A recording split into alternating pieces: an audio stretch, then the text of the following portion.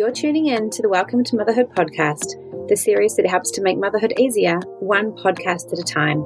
I'm your host, Natasha Suttle, mum of four, midwife, educator, terrible housewife, and huge advocate for ditching the mum guilt. Find advice for all your motherhood questions from birth onwards. So here we go, let's get into it.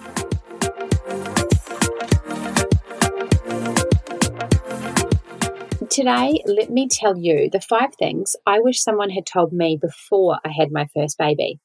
These 5 things are all things that absolutely caught me off guard and things that I could have prepared me a little bit more if I knew them prior to becoming a new mum. So get ready for 5 quick fire tips that I hope can also help you. The first tip, babies need to sleep a lot. And I don't mean at night. We all know that they don't sleep enough at night, but I'm talking about during the day. I went into motherhood thinking that my new baby would basically let me know when she was tired, she'd fall asleep, she'd nap, all accordingly, all easily. I was so wrong. When I finally got help at about the 2-week mark, I was then educated on this whole wide world of infant sleep and naps and awake times and tired signs and cues. I was 22 years old, and this was my first exposure to really looking after babies. And don't worry, I wasn't a midwife then, otherwise I really should have known. But yes, the day sleep issue. Once I was educated on the facts that my new baby should only be awake for between 45 and 90 minutes, and I say 90 minutes at the very max, before going for a nap again. Otherwise, they're going to get overtired, cranky, and actually find it harder to get to sleep. This was game-changing. I then started following this little rule. My daughter was like clockwork. I had just had no idea what I was looking for, so I wasn't spotting the signs. So each day, sleep for many weeks came with, in between sleeps was a 60-minute wake-up slot, and then she was off again for more sleep. By learning about this and about the length of time and the tired signs, it really educated me with the tools that I needed to relieve a little stress from my side too. Because she was no longer overtired and cranky and going to sleep. She was really hard to get to sleep and the crying. Each time I had her up for too long, it was not a fun place to be. So yes, small awake time slots will save tears from you and your baby. Point number 2, girl babies, little female infants, can get like a mini little period, and that's normal. It happened to my first baby, and I dead set thought she was dying. Some of you might be laughing while you're listening to this because you may have been in the same position. For me, it happened at about 2 o'clock, and as I had absolutely no idea, I'm talking 2 o'clock in the morning too, I had no idea it was even a thing. I totally freaked out, which was understandable. I thought she was dying, and my husband did too, and we had this huge panic. Between about day 2 and day 10, infant girls can get what's often called a false menses. It can absolutely freak people out. It doesn't happen to all babies, but you need to know about it in case it happens to yours. For me, it was only once in her nappy, and it's just like a little bit of a bloody mucus, probably about the same size as, well, for her it was about the same size as about an Australian 50-cent piece max in her nappy. It never happened again. Luckily for me, as a stress as seeing it once, I literally was well and truly, never again. I didn't want to see it again. If it goes on for many nappy changes, I always say get it checked out, but it is definitely a normal hormonal response after birth for many new baby girls to get a bit of almost like a mini tiny show, for want of a better description. On the same hand too, don't stress if it doesn't happen to your daughter. It doesn't only happens in some cases, and it's completely normal to not have it as it is to have had it happen. Out of my 3 girls, for example, 2 had it and 1 didn't. So there you go. Just be mindful because you can get a fright if you didn't know that was coming. My third tip I'm going to impart with you today is about car seats. And car seats are not something to be purchased lightly. And this is going to sound odd, and you were all wondering where I'm going with this, but I'm going into my parent journey, I guess. I knew probably about 5% of the car seat information that I know now. Literally 5%. I'm ashamed to say, but it's all about being honest. I picked my first car seat based on what looked cool, and that was literally my only consideration. Hey, don't chastise me, I'm just being honest. 4 kids later, I've done much, much, much, much, much more research and reading on the topic. I'm a little bit car seat mad. In the awful event of a car accident, that seat you have purchased is potentially the thing that stands between saving your baby's life and reducing the injuries that they sustain. And just do some research before you buy, please. Rear facing for at least 2 years is the safest option, and hey, longer if you can. And there's huge amounts of research out there if you wanted to look into rear facing or extended rear facing. Have a bit of a look yourself. I managed 2.5 years with my last baby, and he is very tall and very large, so it can be done. With my first 3, I was pretty much really eager and excited, waiting for the time I could turn them around legally and put them forward facing. For me in New Zealand with my first kids, that was only 1 year. So for 1 year, I turned them around and I was so excited. It was such an exciting day, and they were forward facing. In Australia, for my third, the law stated that I could turn her at 6 months. I chose to wait the year, but otherwise, again, I didn't have the same knowledge that I have now, and I wish I'd kept her rear facing for longer still. I almost thought it was a cool thing to do. You know, it was like, hey, little one, you're now a big girl and you can face the front and see me and I can see you and it's easier to put you in and we're all winning and this is so great. But I was so wrong, and I've read more. I've joined more car seat safety groups than you probably care to want to know.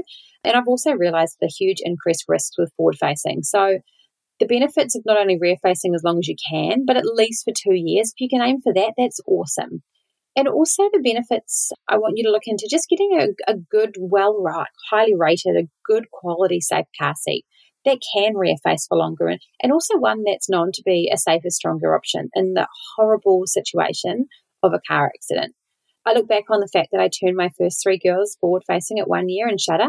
I was lucky enough that I never had an accident. It wasn't an issue. I'm going to touch wood wherever I can here. And I'm blessed to be able to say that. So yes, car seats. Do more research than just walking into a baby shop and finding the snazziest one, or finding the one that the sales rep says, hey, this is a great deal. This is really cute. You know, you can snap it onto your pram, sold, done. Just do a bit more research. Also do a bit more research than buying a second-hand one that may have been in an accident. Any accident renders a car seat unsafe. So please keep that in mind.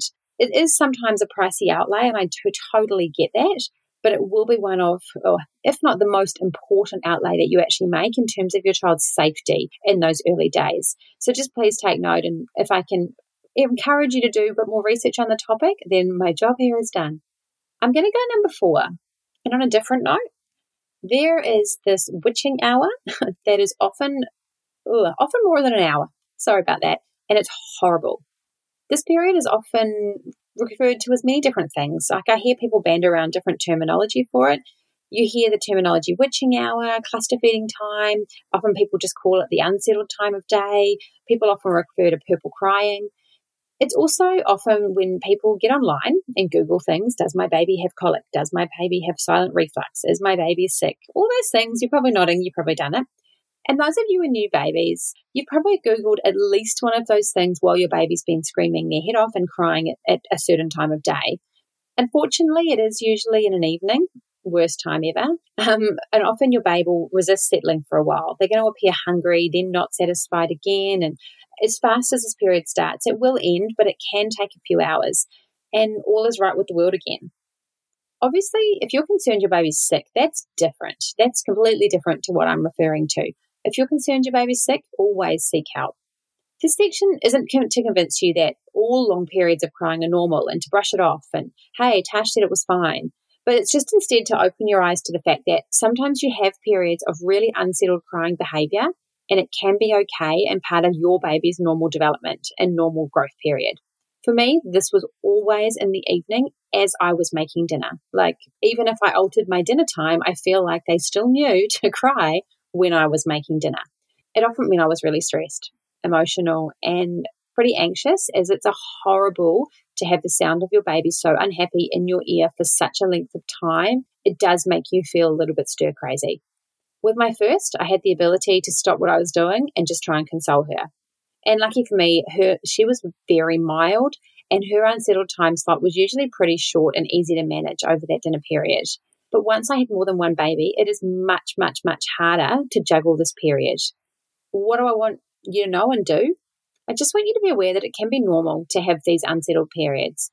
be ready and expect some of the day is going to be a bit unsettled. Some parts of the day where your baby may cluster feed, they may appear unsettled, and then after the cycle, they're like, hey, I'm all good now, life is normal, and that can be really common. Again, though, if you think it's more than that, always seek help or always ask someone, because I'm not encouraging you to do nothing. I just want to make you more aware of the fact that there is this normal zone of unsettled periods, and that's okay. And it does go away eventually, trust me, it doesn't last forever. And number 5, the last little quick tip of the day that I'm going to share with you on this little episode is that you do not need to bath your newborn baby every day. Some of you are going to be going, that's gross. Of course I do. Others are going to be saying, great, I'm glad someone reassured me because I'm not bathing them every day. New babies can go for days without being bathed, and that's okay. We actually encourage in hospital often for new parents not to bathe their babies for a few days after birth, just to really allow the goodness that's on their skin to all get in. And also, we don't want their temperature dropping because it can drop so easily in those early days with getting in and out of the water as it cools down. I still see so many parents thinking they need to bath their baby immediately after birth and then every day on, from then on in, for the rest of their lives, but you don't. There's a few reasons for this. Firstly, as I mentioned, there's so much hydration that comes from any vernix left on baby's skin post-birth that can be absorbed in. So that is one of the biggest things to also keep in mind with not wanting to bathe your baby straight away after birth. Also, babies are, as I mentioned, really pretty crappy at regulating their temperatures themselves. So that cold drop, and we know what it's like getting undressed to go in the shower and then coming out and so forth. So they've got the cold drop when they're getting naked, they're going in the bath, and then they're hopping out again. And that's just not ideal every day, especially in cold climates.